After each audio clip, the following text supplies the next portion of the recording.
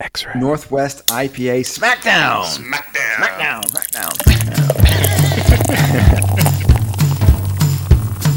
It's the Beervana Show, broadcast in Portland on X-Ray FM and available anywhere on your favorite podcast service. We join you from under the canopy of a squirrel-laden oak tree here in southeast Portland. Hope I don't get beaten this time. Actually, I'm pretty safe under the umbrella here. Yeah, and it's with the acorns aren't going yet, so you should be fine. Hey, that's Jeff Allworth you're hearing there. That's his oak tree. Well, actually, not your oak tree, but it's the oak tree that overlooks your property. That's right. So you're responsible for any injury that I might suffer in your backyard. And you got a new book coming out September 7th? September 28th. 28th? You got the month right. Well, I knew it was divisible by 7. Exactly. So I had 4 choices. The Beer Bible, 2nd edition. Congratulations. Why, thank you. Yeah. I think it's the point where you're supposed to introduce me. Oh, sorry. Ever since we switched this up, I've kind of gotten confused. With me, it's Patrick. Right, because I was introducing myself. Well, and when I try to your host, Patrick Emerson, professor, Patrick Emerson, PhD, professor of economics at Oregon State University, and I drink beer, so that's why I'm here. Yeah, that's your true credential of wisdom. How are things? They're pretty good. Out from under the heat dome, and you're alive, so that's the last couple of days. Today's going to get a little bit warm, up to maybe 90, but the last couple of days, 80, getting down in the 50s at night, spectacular. Normal, in other words. Yeah, exactly. Yeah. The heat dome almost killed us. 116 degrees in Portland, shattering the record by 9 degrees. Yeah, all-time record. All-time record. By 9 degrees. The third day in a row, it was shattered. Yeah, that was crazy go nuts. But I'm glad that you survived and I survived. I was up in Hood River last couple days. I have a pro tip for you. Don't go to Hood River on a Tuesday because nothing's open. Oh. Everything closes in Hood River on a Tuesday. Monday and Tuesday, they're all closed down. I think Monday's okay. Monday was actually quite hot in Hood River, so the kiteboarders were out in full force. They usually are anyway. But I think, things were okay. But Tuesday, I think, is the day everyone agrees, we're not, no, we're just not going to be serving food or beer or nothing. See, now as an economist, wouldn't you say that that's a good arbitrage opportunity for? Yes. Did I get that word right? Is that the proper use of that term?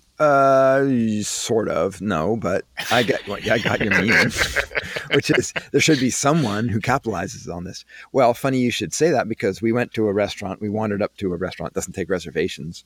And it was a Tuesday. And so people had to go somewhere. They all tried to go to this restaurant. We got there like an hour and a half before they closed. Like, no, we can't even put you on the wait list because we have way too many people already.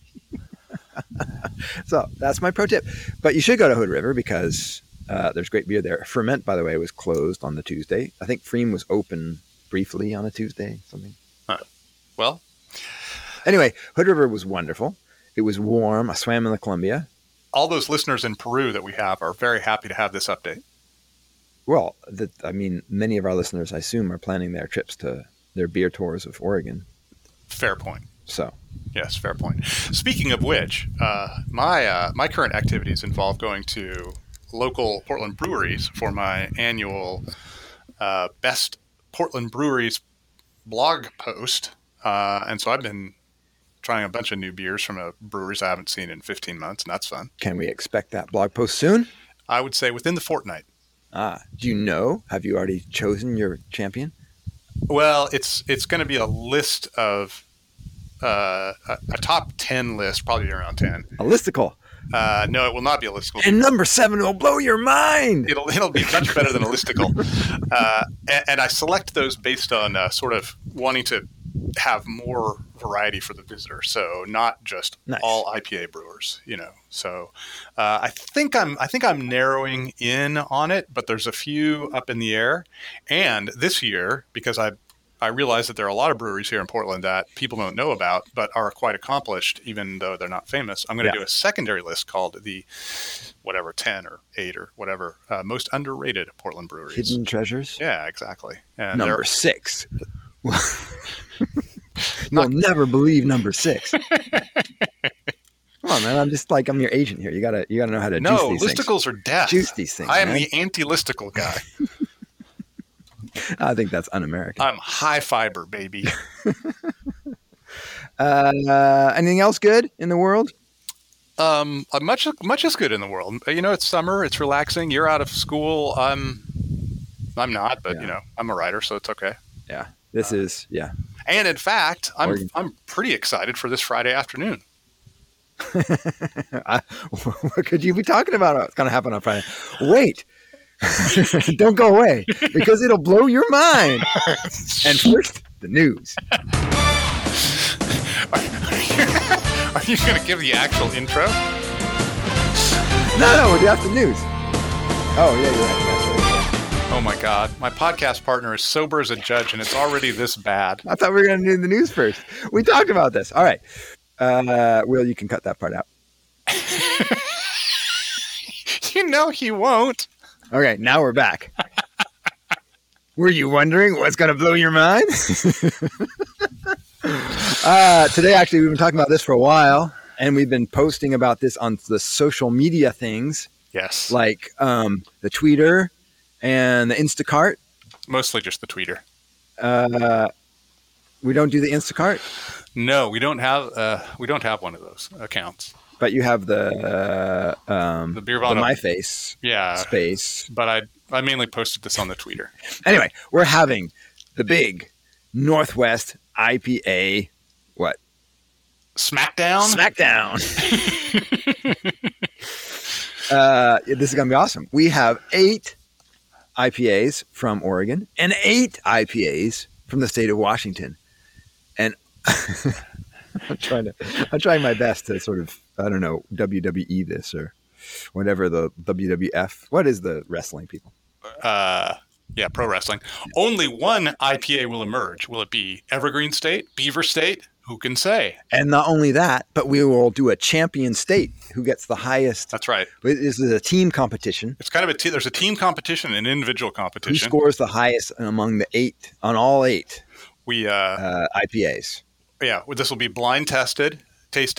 We've prepared the cans, taped them all up because we have no steward, we have no Simon now. Yeah. If you listen to our Pilsner Off, then you would know that we had a nice handy dandy helper, which it turns out is super handy dandy when you're trying to do this blind. It is.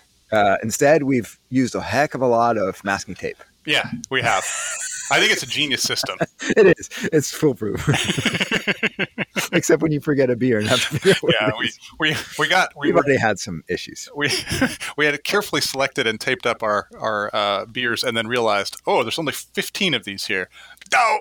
But we figured it out. So we've got a fairly large selection of IPAs from Oregon and Washington. I'm reading your script now in front of us, and we're going to taste them and determine definitively which is best. Yes, we are the last word in IPAs. Yes. It's a Beaver versus Evergreen State showdown, tasted blind for what surely will be the most coveted award in the beer world. That was true with the Pilsner. Yes. I think it showed up on the cans. They're still talking Silver medal, the Beervana pod, taste off. There were demonstrations in front of my house. But this is that didn't win. This is state pride we're talking about here. This is for all the marbles. Yes. This is Beaver versus Evergreens. That's not a fair fight, man. I know. Beaver's going to win that one every single time. Well, okay, good luck. Along the way, we'll discuss the IPA style itself, where it came from, and what its contours looked like, as well as addressing this question of best. Is such a thing objective, purely a matter of preference, or something in between? Today will be the preliminary round. This is going to be a two-parter because there's just too much to fit into one. Indeed. So today will be the preliminary round, where we will choose the top 6. Yes, we'll judge the final 6 in part 2 next week. Right. Yeah. So today will be the preliminary round. We'll do the top 6. Stick around to the end when we reveal all the participants. All that soon. But first, the news. We've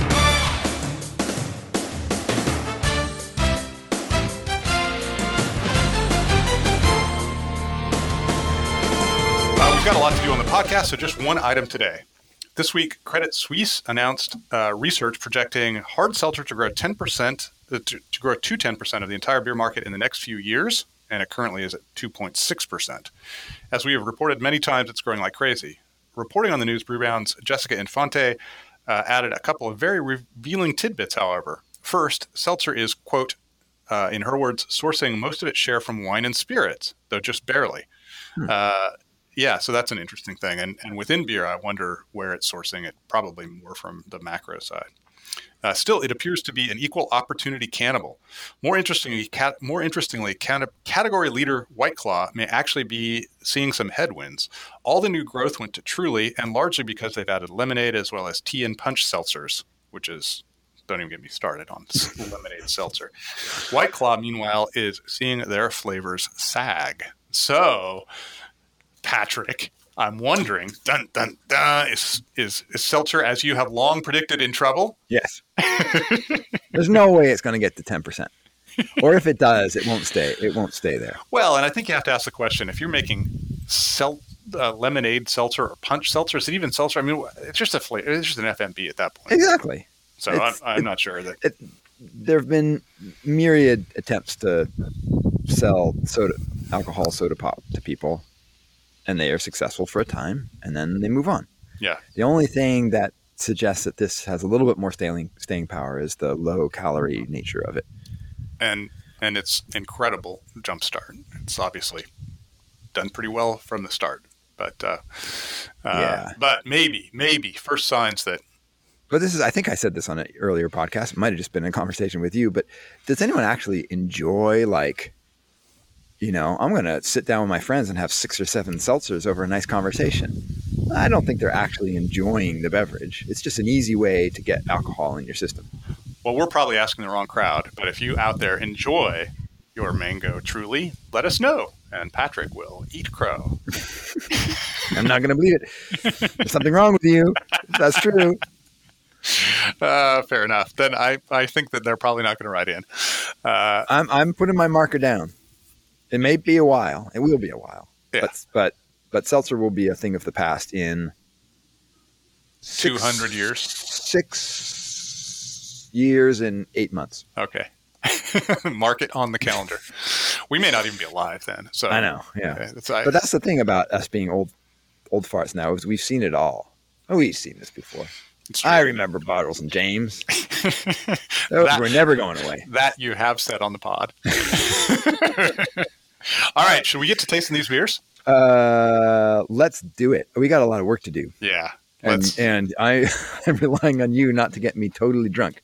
All right. So you have to tell me what the technique is, because you are a seasoned beer judger, and I am only just an amateur beer drinker. So that's right. All right. Well, we'll come back and report our findings and the 6 that are going on, including all the participants. Patrick waves the. Are we saving that for later? Yeah, we'll save that for later. All right. And we are back. 16 beers later. That was fun. That was fun. All right. So let's start by just giving you the rundown of the beers that were in the competition. So, from the great state of Oregon. Before you do that, let's just stop and say, in general, and we didn't pull this off entirely, we wanted to do kind of regularly available IPAs so that people, if you guys were interested in going, if you live in the Northwest, finding these beers and tracking them down, they're not one-offs that they did 1 10-barrel batch and they're gone by the time this airs. We were looking for supermarket beers that people could find. Yeah, that's a really good point. So exactly. We're looking for packaged beers that you find in a retail store that was basically a regular beer. Not all of them necessarily. We'll talk about the couple of little exceptions we let slip through. Right. And we did actually buy these in the supermarket. Some of the Washington beers I picked up at Ben's Bottle Shop up in Vancouver, Washington.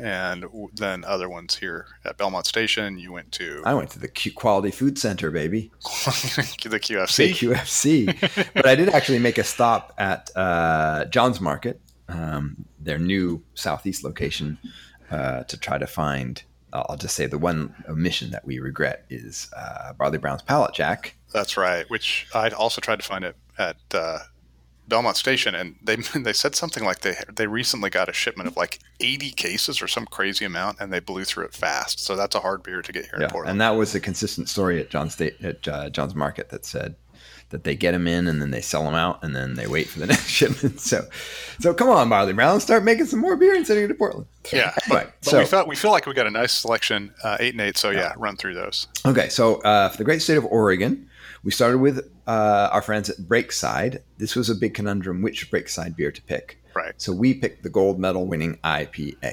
Yeah, the flagship. The flagship. One of the only beers that doesn't have a title. It's just named for the style. Yes. Wanderlust and their What Rough Beast Hazy were two strong contenders as well.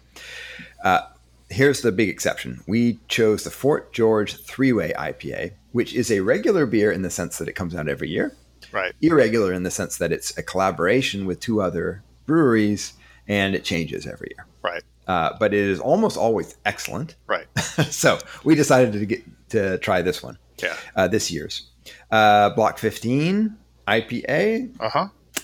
Von Ebert Volatile Substance. Uh-huh. Sun River's Vicious Mosquito.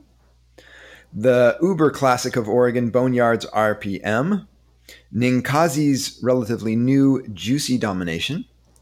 And Freem's IPA. And you also note that we didn't distinguish between hazies and non-hazies. Right. Now there's just, it's a spectrum, I think. So we didn't care so much. Yeah, and that's something we'll talk about in the competition. But definitely it is now a spectrum, and there are a couple of classic examples on either end, but most of them are falling somewhere in between. So good point. Yeah. So that's Team Oregon.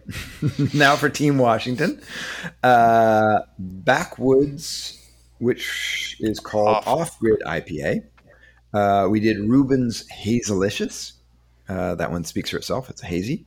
Bale Breakers Top Cutter IPA.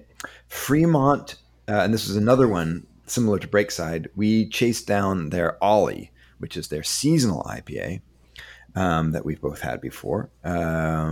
Elysian Space Dust.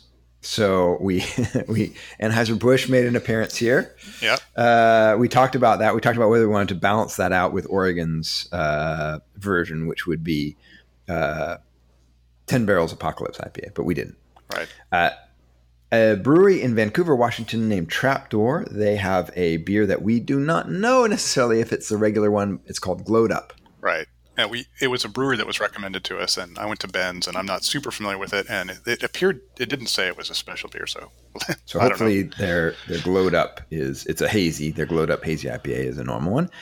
Aslan Brewing from Bellingham, batch 15, and Georgetown's Bodhisattva, which is a big popular favorite, and that's Team Washington. Yeah. So we're pretty proud of the fact that we have a fairly good, not only 8 from each state, but within the states, we have a pretty good geographical diversity. Right.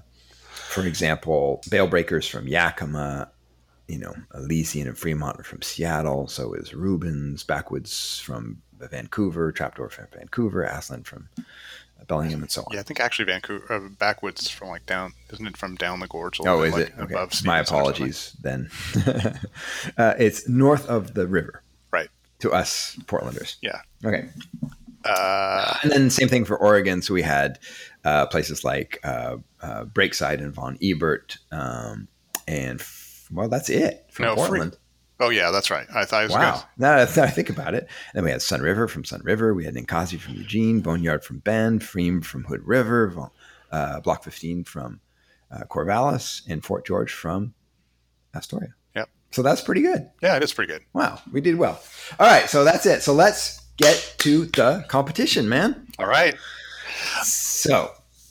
We should say how we did it. So we didn't have our intern, yes. And so what we did was we taped up all the bottles. Yeah, look for the social media pictures of these. Wonderful. That's right. We posted. We've already posted these online, and then we mixed them all up, and then we numbered them, and we had corresponding numbered cups, and then we poured them in. At that point, not having any idea which order they were, or anything else. And yes. So I think I feel certain that I was not. Yeah, I did not watch you pour them because there are a couple of cans that have a little distinctive element, like a pull tab that's colored. But fortunately, I'm colorblind. So that really helped. So he didn't even know, and I didn't watch. Patrick, as I was trying to peel off the tape on the Ninkasi, which apparently has a turquoise pull tap, which I couldn't distinguish from the silver. He's like, "That's Ninkasi." What? How do you know? You're magic. So I was not. I was easily fooled. Yep, by that. I was completely oblivious. I was completely in the blind, and I was quite surprised in the end, as always. And we also had enough 16 and 12 ounces, so that wasn't a giveaway. Yes, yeah, that was another issue. All in cans. In cans. That which was one criteria. I would say that is a big change in American brewing. Is that amazing, right? We considered throwing in gigantic, but it's a bottle. It was impossible to conceal that. But that was not a problem with any others. Almost everything else, yeah. Pretty much everything's turned to cans. It's especially post-COVID, because brewers like Breakside and Freem and others are now in cans. So. Okay, so before we begin, let's just talk about sort of the way that you approach judging. You're much more experienced than I am at this. And when you're thinking about an IPA, do you have objective criteria you're looking for? Is it entirely subjective? How do you think about it?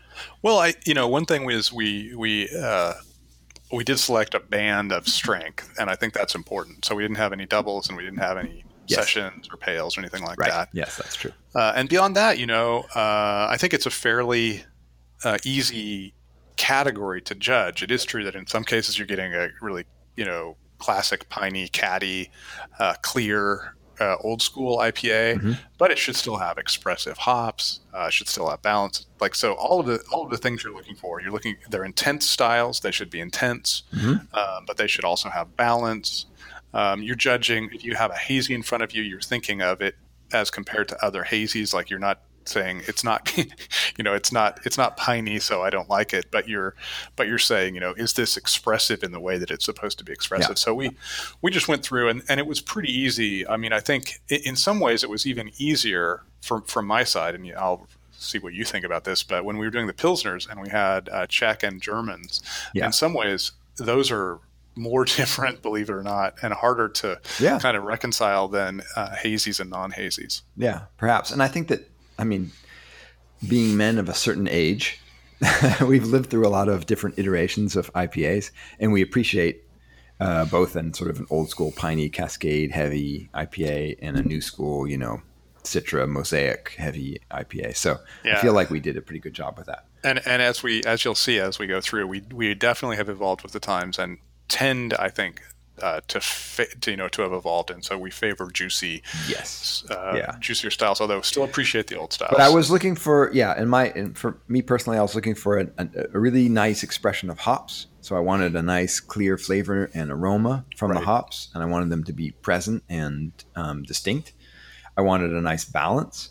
I don't particularly like too sweet, and I don't particularly like too bitter. Right. And I also pay attention to things like mouthfeel and look, how it looks and how it finishes. In IPAs, actually, that becomes kind of a prominent characteristic of how it finishes. It is, and we may be more influenced by region than our age, because I think we appreciate a little drier palate. So if we'd been judging with Bostonians, they might have had a slightly different view. But that's true. We're judging Northwest IPAs, and we're Northwest guys. And none of them are really super New Englandy in the sense that they were super sweet. And, yeah. So, all right. So let's talk about them. And how would you like to start? Should we just go through them in the way that we had them numbered, and you can kind of see the organic way that we had them split up. Sure. So we randomized. These are all completely random, the way in which we taste them. So beer number 1 was Reuben's Hazelicious. And this advanced. This is one of our top 6. Yeah. So congrats in advance to Reuben's. Team Washington scores 1. Yep. It's a nice hazy. It's got a lot of citrus on the nose. I felt. Yeah, I did too. It was. It has a quality that I have begun to really identify with hazies, which is a kind of vitamin C sweet tart kind of quality that the hops give when you put them through the hazy protocols. Yeah. And so it had that quality, but it was not super intense and chlorophyll-y. It didn't go over the top, which I appreciate. Yeah. So it had a nice bitter balance, I thought. It did. Which I think is pretty now characteristic of West hazies. Right. Oh, and we should say that we the way we did it is just as a way. You can do these in a million different ways, but we looked at the aroma, flavor, character, harmony, and then sort of an overall category of just whether we liked it, the presentation of the beer. Yeah. And then we added those scores up. It was 1 to 5 in each one, so it was 5 to 25 was the possible score for every beer. Yeah. And that will become relevant later when we talk about which state tallied the highest scores. Yeah. So Reuben's from Seattle, they're hazy. They're sort of flagship hazy, which is Hazylicious. Did quite well. It's a nice beer. Excellent. Highly recommended. It's interesting because the beer number 2 is another Seattle Titan. Seattle Titan that's very popular. We got a lot of recommendations for this, and that is Georgetown's Bodhisattva. Did not advance. Dun, dun, dun. Though it's not like we didn't like it. Yeah, it's a dank, it's sort of old school in the sense. Piney and dank is how I characterized it. Yeah. The thing that really knocked it down for me was it did have a pretty hard finish. Yes. It was a pretty sharp, hard finish. So I was liking the beer up until it was. I got more of a citrusy than pine, but it's those are related flavors, and it has some nice malt, so it was a little bit fuller and sweeter, which is great. They balanced well, but then bang, kind of hit me hard at the end. So. Yeah, I should be clear. I didn't mean to suggest that it's like all pine. It tends to more piney in terms of the classic. And slightly dank and vegetal, as I wrote it down. And then, yes, very bitter. I put so it really lingers on that tongue and just kind of sits there. Yeah.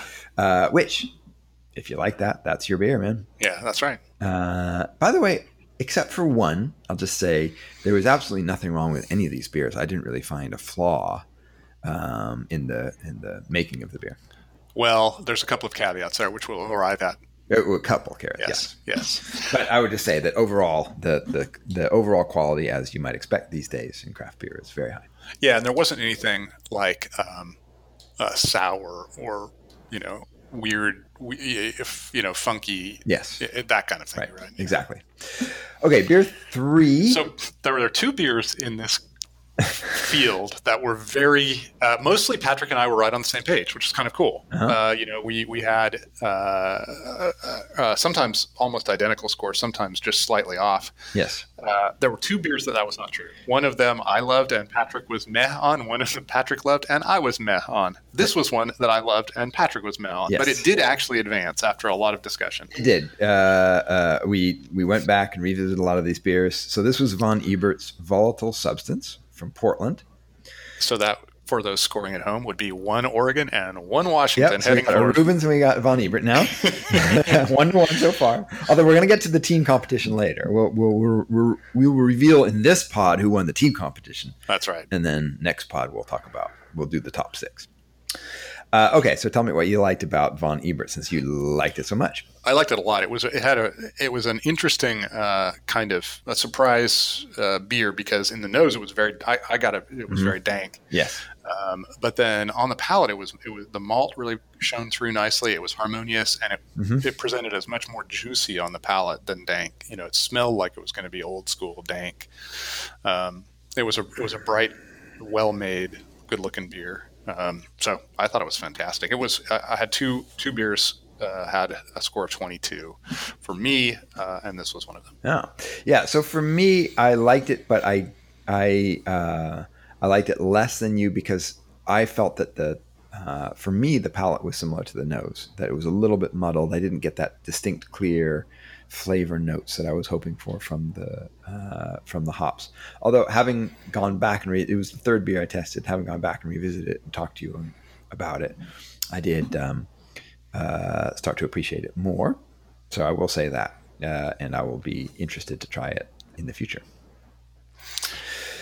Beer 4. This is one of the ones that we had to talk about. Yeah, we have to talk about this one. So this is Backwoods Off-Grid IPA. This is the brewery from north of the river in the Vancouver area. Not sure exactly where. We'll have to figure that one out. Yeah, I think it's further east across the river, but yeah. chemist or something. Okay.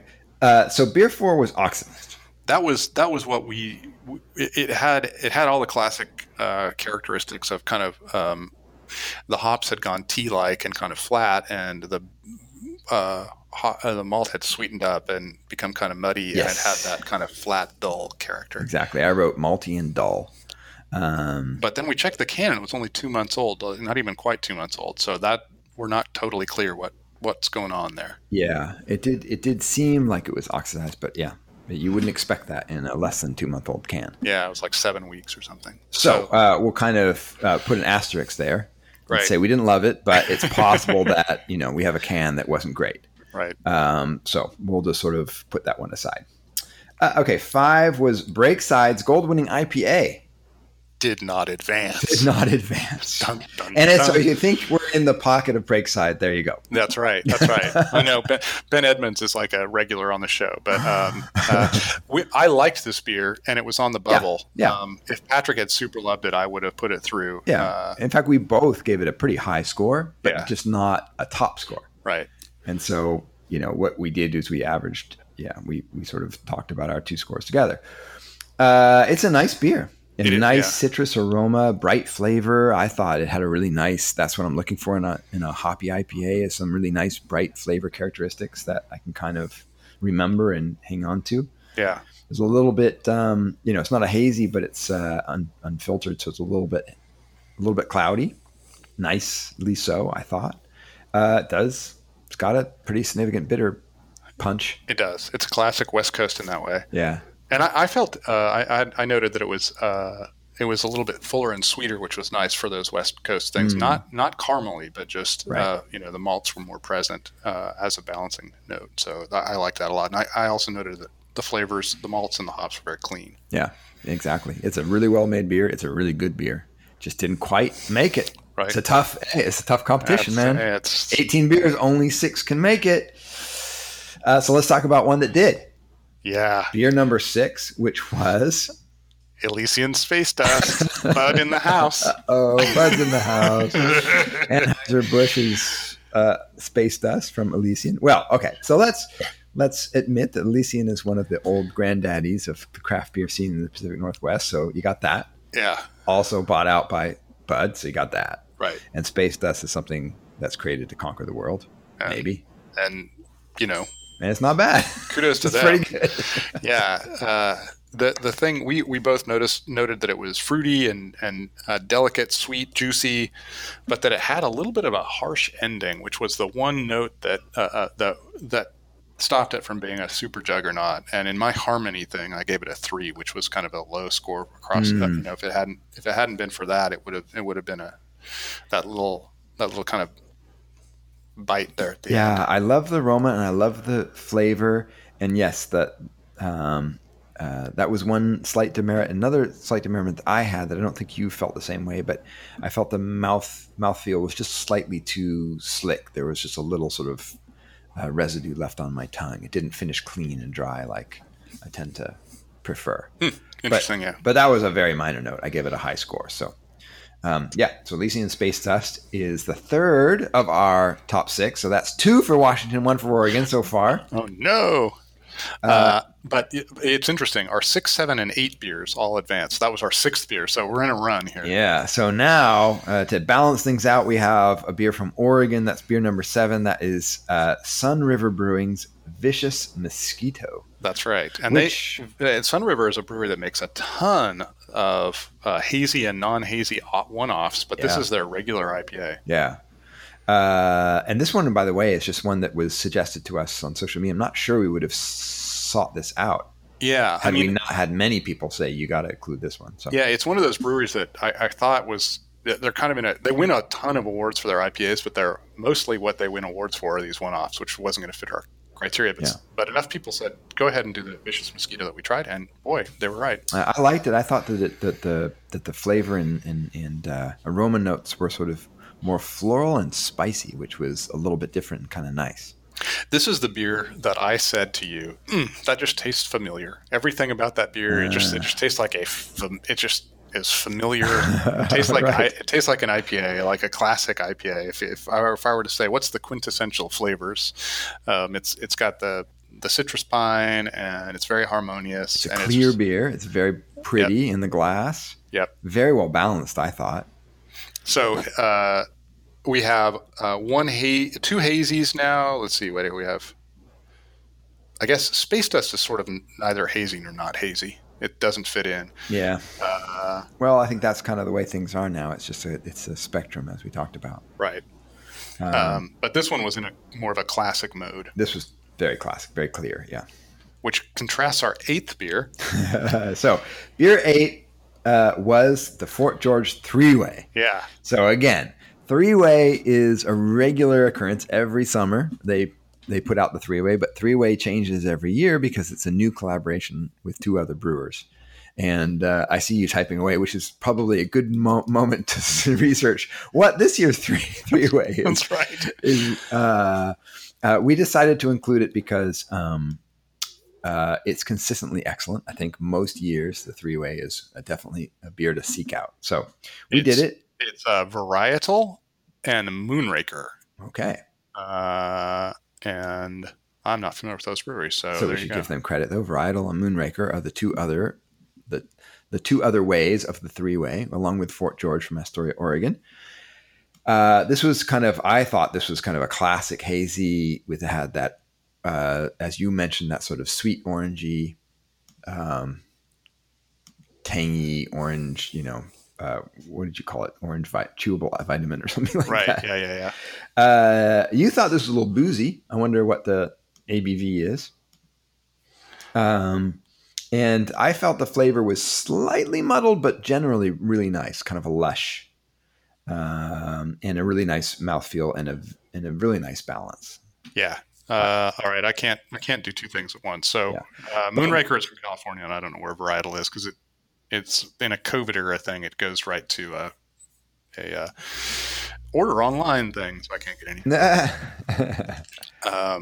Yes. I really liked everything about this beer. It was really harmonious. It was lush and full and kind of boozy, but they dialed everything right up as high as they could go without having anything get too out of control. So It was like a full force wall of sound without being out of tune or out of focus. Well done. Sunnyside, Washington. Says the Google about Varietal, which and it's right near Snipes Mountain Brewing, by the way. So that's near Yakima, right? Yeah, that's close to Yakima, in between Yakima and Kennewick. So there you go. Cool. That's Varietal. Yeah, I think the combination of a little bit of bitter and a little bit of booze made it linger on the tongue a bit. But otherwise, I didn't really have many complaints. Yeah, me either. All right, so that was another winner. So that actually is 5 of our 6. And that was the first time I'd had this year's 3-Way, so nice debut. I haven't had it this year at all, so that was cool. Yeah, actually, I'd say at least half of these beers I never tasted before. Right. And then some of them I haven't had for a while. All right, so moving on. So now we have 5 of our 6, by the way. Right. And we have 3 Oregon and 2 Washington so far. So we have 1 more to go. Okay, so beer 9 was this one is a conundrum for us. Right. Because Jeff and I have both had Fremont's Ollie, Fremont from Seattle, and we thought it was fabulous. Right. And this one we didn't think was fabulous. No, in fact, it didn't even look fabulous. It had these weird floaty particulates which I took a photo of, and I'll post that online after this comes out. I don't want to. Yeah, so we're a little perplexed. We think maybe this was a little bit of a quality control issue, maybe. I don't remember the little floaties. No, there were no floaties in the one that I had. And the hop flavors were very clean and clear, and they were kind of like more in the melon kind of stone fruit, which was a nice presentation, different than most ones. And this one had kind of a weird aroma, those particulates, and then it was pretty harsh and bitter at the end. Yeah. So we didn't love this beer. We didn't love it, which is bizarre. We thought we had put the ringer in because Fremont's another one where we were trying to decide. They have their Inner Urban IPA, which is kind of their old school IPA. They have their Lush IPA, which is slightly new school. and then the Ollie, which is really a seasonal, so it doesn't quite fit our definition, but we decided to throw it in anyway. And yeah, I don't know. I'm not sure what's going on there, so maybe we'll find out. Yeah. Didn't make it. Beer 10 was Pfriem IPA. Also didn't make it. So if you think we're in the pocket of Pfriem and Breakside, which we love their beer, and they make excellent beer. And in both cases, this was just much like Breakside. I liked it, and it was on the bubble. It just didn't quite tip over. Yeah, it got good scores, but not. Yeah, and again, not surprising. I had the word clean in my notes. Which clean and well balanced is what I put. Yeah. Any Pfriem beer, you can almost guarantee the word clean is going to be in there. They really go for clear, articulated, clean flavors. Nothing funky or weird or off. So this was it's a piney presentation, sort of old school. Yep.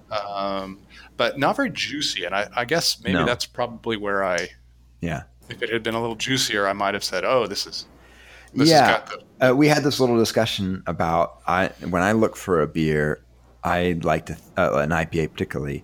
I like to think of it as being somewhat memorable. Like, what was that flavor that really, how would I describe it to a friend? Right. And this is what that sort of lacked. It lacked that one like clean, clear note. Yeah, exactly. Yeah. All right, moving on then. Beer 11, actually, we liked a lot. It was a really close one, but it didn't quite make it. Block 15's IPA. Yeah, and not only was it, did we like it, but it was also one of the most distinctive on the table. Mm-hmm. It was very unusual. You noticed. What did you? Start by your notes, because I think you. Well, it's a hazy. Block 15, by the way, is from Corvallis, Oregon, home of the Beavers, Oregon State University. Woohoo! I thought it had a fantastic aroma that was really citrusy without being that sort of candy and a little bit floral. I called it lovely and balanced, if trending a little bitter, and I just thought it had a lush citrusy flavor. Yeah, so it looks like a hazy, and then you smell it, and it's got a really kind of more classic aroma, which was really surprising to me. And then for me, the flavor profile, it had a kind of resinous sappiness that was just intense, and it was bitter, but it was more resinous. And so after I swallowed, it felt like. Part of it had just that resin had just settled in among my taste buds and was just gonna hang around. It makes sense a little bit with Block 15. Yeah. I just cannot figure out what I scribbled here. It's some little note, but slightly something, and I think maybe it was something along those lines. Yeah, it was. If you just saw it sitting there and you grabbed it expecting a fruit punch. Yeah, palate. It's really not what you get, which is fascinating. Yeah, if it was just me, it would probably be in my top 6, but it didn't quite make it. So, yeah. Okay, beer 12 was the Bale Breaker Top Cutter, and this one was the one that sort of the inverse. If it were on my own, it probably would have made the top 6, or it would have been very close. But you were not right there. It's a classic again in the classic school. And I described it as just kind of like classic hop flavors. And I don't know if that's the humulinine or what, if it's like but it just tastes like hops. Which I guess and so we had this discussion, and for me, that's just sort of meh. Like there was nothing, as I described before. I'm looking for something really distinct, some kind of flavors to just pop out at me, which I guess exposes my bias. I'm sort of trending new school, right? But this one just felt just sort of muddled. There wasn't any distinct flavors that popped out. And I agree with you, kind of has that just sort of old school hoppy IPA taste. Yeah. And not unpleasant at all. I got a pretty good score from me, just not quite top 6. Right. Yeah, it was in that. We kind of had 3 tiers. We had beers we didn't like, beers that were kind of on the bubble, and then beers we liked. And this was, and in some cases, a bubble beer didn't get in, and in other cases it did, kind of depending on our discussion. I feel Bale Breaker, for those folks who don't know, it is in Yakima, and they focus on hops. I think they're actually associated with a hop farm, so they're all about the hops. All right, beer 13 was Aslan from Bellingham, Washington, batch 15 IPA. And this was another interesting beer. This was the one that you noticed that weird indefinable spice note in, I think. Is that right? It might be. My main notes is I felt it slightly cloying and kind of finished with a film on my mouth. That's why it was one that I actually scored pretty well. So I liked it, but there was just some stuff that didn't quite. I said it had a lovely aroma, and a nice flavor and a pretty good mouth feel, but with that sort of cloying. Oh yeah, here you go. Yes, this is what you're talking about. Yeah. I have this note. Yeah. One weird off aroma that's a little spicy, sort of strange, that I wasn't sure. Yes. Yeah. I couldn't identify it either. I don't think it's off. I think it's just really unusual. And it's like that was my note to myself. I didn't mean it off as like in the classic sense. That was a bad diction there. And it's spice, not in the pepper spice, but more like in a paprika or something like that. Like a weird kind of unusual spice. So I actually quite liked it. I found that it had a tropicality and citrusy. It also had a fair bitter pop at the end. So it was very modern, but it also was, I think, fairly Northwest in the sense that it had a lot of structural bitterness. Yeah, you scored it slightly higher than me, but both of us scored it pretty. It was in that category that we both liked it, but didn't quite reach the heights. Unlike beer 14, which did. And this is kind of the dark horse in our whole competition. It is. It just kind of snuck in there at the end. And it rounds out our finals. Yeah, so Washington State's Trapdoor from Vancouver, their glowed up hazy IPA is the 6th of our top 6. And great beer. I had only one minor note. Otherwise, it was a classic hazy with all the juiciness and tropicality. On the palate, it was really soft and gentle. Nice mouthfeel, full and saturated juiciness. But then the one note that I had was that it seemed to kind of collapse a little bit at the swallow. Like it didn't really finish strong. But minor note. Yeah, and I have something similar. What I put was that it sort of finished a little resinous, a little viscous on the mouth, so it didn't sort of finish that clean, sharp way. But it's a hazy, right? So kind of the way it goes. I loved the aroma. I thought it was sort of tropical and citrusy and lovely and a really great flavor. Yeah, I gave it a 5 in the aroma too, which was fairly rare. I was trying to be. Yeah, this is our joint top scorer, by the way. And the other one, just so you know, I don't even know if you know this. Was the 3-way. So I guess you and I are hazy heads now. Well, it just shows, we're keeping up. We're modern, man. Keeping up. And we had hazies and non-hazies. So yeah, this is one, I don't know, had you known about Trapdoor before? I hadn't. And we got a bunch of There are a few... Sorry. There are a few Vancouver breweries that are getting a lot of attention. And I feel like you and I should actually go head to up there. And so far. I know, right? When I had to make the trek out to Ben's, it was quite a trek, and they complained, "Man, nobody from Portland ever comes out here to buy our beer." Like, yeah, I know, sorry, man, that river.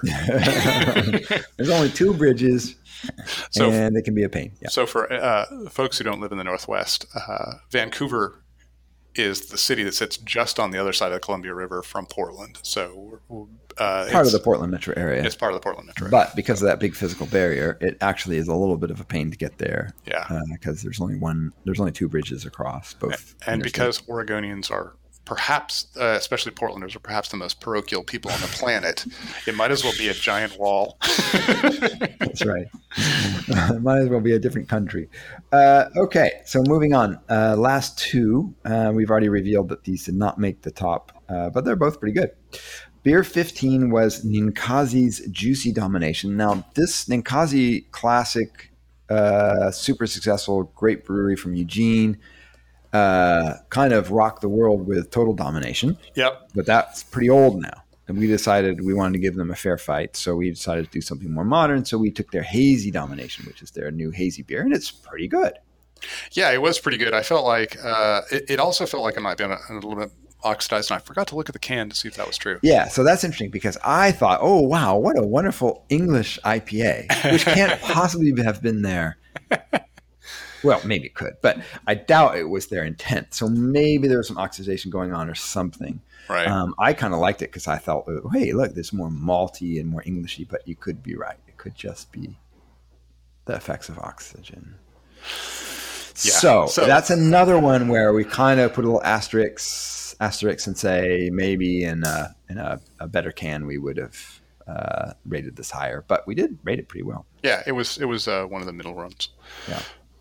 And then the last one is interesting. This was my favorite beer, but I couldn't convince Jeff. This is Boneyard's RPM. Yeah, so this is the one, the one where I gave it a low score and Patrick gave it a high score to kind of complement the volatile substance. Yeah, it's funny because the volatile substance was my highest score too. So our collective highest score may have been the Trapdoor, but it was not either of our individual highest scores. It's a little old school. It's saturated Cascade hop. Like classic, to me, it was classic saturated Cascade hop aroma. But I like that sort of piney, florally, little citrusy Cascade classic flavor. But I thought it was just a luscious beer, perfect balance, great mouthfeel. Yeah, there's nothing wrong with this beer. This really should be. There was nothing. I agree. There was nothing wrong with it, but it just when it was revealed that it was RPM, I think. It just suffered from having been a little bit older in terms of intensity. So it was really a soft presentation. Everything was dialed down. And in this field, I guess it just didn't stand out for me. My notes are riddled with the word mild. Yeah. And so it did not impress me. You can make peace with you and your God, but it's good beer. All right. But that's fine. It's good. I accept it. Didn't quite make the top 6. Yeah, I mean, a lot of good beers in this competition. There were. Yeah, there So we did have 3 in the end from Washington and 3 from Oregon. But we decided we would also do a team competition. Ah, yes. Yeah, so the team competition. Because that's unsatisfying. A tie. Who wants a tie? Yeah. So we did do a team competition. So what we did was we simply added up our scores. Remember that Jeff and I came up with a score that was between 5 and 25 for each of the beers. So we simply added them all up. On each dimension in the beer. So 5 to, sorry. Yeah, each dimension was 1 to 5. And so that meant the overall score, and there's 5 categories, was possible of 25 points. We added them up and basically just did a tally. So here, drum roll please, is the tally. So Washington State got 248.5 points. I added a few 0.5s in there. Actually, you did in the end too. I only did it because once you started doing it, I said, I'm changing this to a 0.5. That's because my palate is so precise. Yes. That I need a more precise metric. That's the dismal. It's the dismal scientist coming out in you. Yeah. So Washington got 248.5. Oregon got 285.0. Yeah, baby. Whoa, way to go, Beaver State. And you put an evergreen and you put a beaver in a cage, and I know who's going to win that. Beaver's just going to eat up the evergreen. Evergreen's going to fall. So congratulations to Oregon. Yeah, and all Oregonians should be proud of this moment. And it's a big. Both the Ollie, which had its weird thing, and the Backwoods, which we felt like was oxidized, were kind of major contributors to this disparity. So sometimes that'll happen. Yeah. So that's it. That's our round 1. Nevertheless, of course, Oregon won. I mean, come on. Was there ever any doubt? Yeah, not to us, obviously. So going forward in our next podcast, you will hear us discuss Reuben's Hazelicious, Von Ebert's Volatile Substance, Elysian Space Dust, Sun River's Vicious Mosquito, Fort George's 3-Way IPA, and Trapdoor's Glowed Up. That's right. So, so we have a nice mix of hazies, old school, and kind of in between. Mostly, not so many old schools. Mostly Well, I guess but that's actually Vicious Mosquito is pretty old school. There's a couple things that stood out to us. Like I was surprised at how many sort of, if not old school, but kind of old school flavor profiles mixed with a little bit of new school. I kind of expected it all to be very modern, very citrusy, very bright kind of flavors. And no, there's still a lot of that influence of the Cascade hop with the pine and the floral. This can be a little bit of a problem of insularity if you only ever talk to other people who drink a lot of beer or you're on beer Twitter or beer Instagram. You'll see people talk about juicy, hazy beers. But if you go to the grocery store, then you look around and the IPAs that are sold there are much more in the older school. So, and they sell a lot more beer. So it's interesting. I'm not sure how you want to. Yeah, I mean, we kind of put our finger on the scale, right? Because we decided not to take Interurban from Fremont. We decided not to take Total Domination from Ninkasi, for example. So we were trying to move away from what we thought was sort of too old school. But there's obviously a huge segment of the market that just once they fell in love with that kind of beer, that's what they want to drink. Yeah, that's which exactly is fascinating to me. And I think the other interesting trend, which we have noted before on the pod, and but bears repeating, is that these lines are also getting a little bit blurry. Beers like Volatile Substance really had qualities of both, a more citrusy, piney base, but also much juicier and fuller and less bitter than a beer like a Bridgeport IPA or Breakside IPA or some of the other like classic West Coast styles. So you're seeing everything kind of blend a little bit, and I think that makes it appropriate that we would judge all of these together. Yeah, and the other thing that I would just say is it's very, very clear that we're in the Northwest and not in the Northeast. Just in that there's a pretty significant bitter backbone to every one of these beers. Yeah, that's right. It's not a single true. What I would call flabby sweet beer. Yeah, we had one that we had a note that it could have finished a little crisper, and in my mind that means a little bit more kettle hopping, a little bit more bittering in the kettle, but but not even very noticeable. And in fact, we tasted these on the back porch, and we're pouring them in little cups, and they got pretty warm. And hazy IPAs show especially badly in that format if they're too sweet and lack enough bitterness. And yet, even Trapdoor's Glowed Up, which was the one that we thought was pretty sweet and pretty full, it totally was fine. Yeah. It held up very well in those conditions. So, congrats to. Congrats to everyone, but particularly congrats to our top 6 finishers. Indeed. And so next week we will be doing the big Oregon-Washington face-off. It'll be Rubens, Elysian, and Trapdoor versus themselves and versus Van Ebert, Sunriver, and Fort George. Indeed. Good luck to everyone. All right, so we have a little time now for a little bit of mailbag. So Jeff, would you like to should we do one of these? Dip into the mailbag and see what we've got? Let's do. Yeah, that's him dipping into the mailbag. Shuffling through papers here. Let's do the first one. Okay. Jeff Bennett from Sacramento, because this is actually a timely update. So, hi, Jeff Bennett. Which I received this a while ago, so it's not super timely. You may actually have seen this news, but it's sort of interesting for a couple of reasons. Do you want me to go? Go. Jeff writes, not sure if this is worthy of a news blurb in an upcoming Beervana podcast. Well, no, Jeff, because you're in the mailbag, my friend. So you're breaking the news. But thought you might be interested if you aren't already aware. Great Notion, Portland's kind of hazy pastry beer brewery, is planning to open a small operation here in Sacramento to be able to tap into the California market.